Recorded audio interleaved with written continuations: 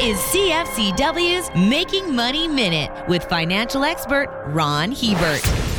Since the mid-'70s, there have been 6 separate occasions where interest rates have gone up substantially. Stock portfolios often do poorly in these kinds of markets because investors dump their equity positions and buy fixed income investments attracted by their safety and higher yields. One stock sector that has performed pretty well in this environment is real estate investment trusts. In 4 of those periods of rising interest rates, REITs delivered a positive total return. In 3 of them, REITs even outperformed the U.S. stock market. For more information, listen to our Making Money show hosted by Ron Hebert and Gord Whitehead at letsmakemoney.ca or cfcw.com.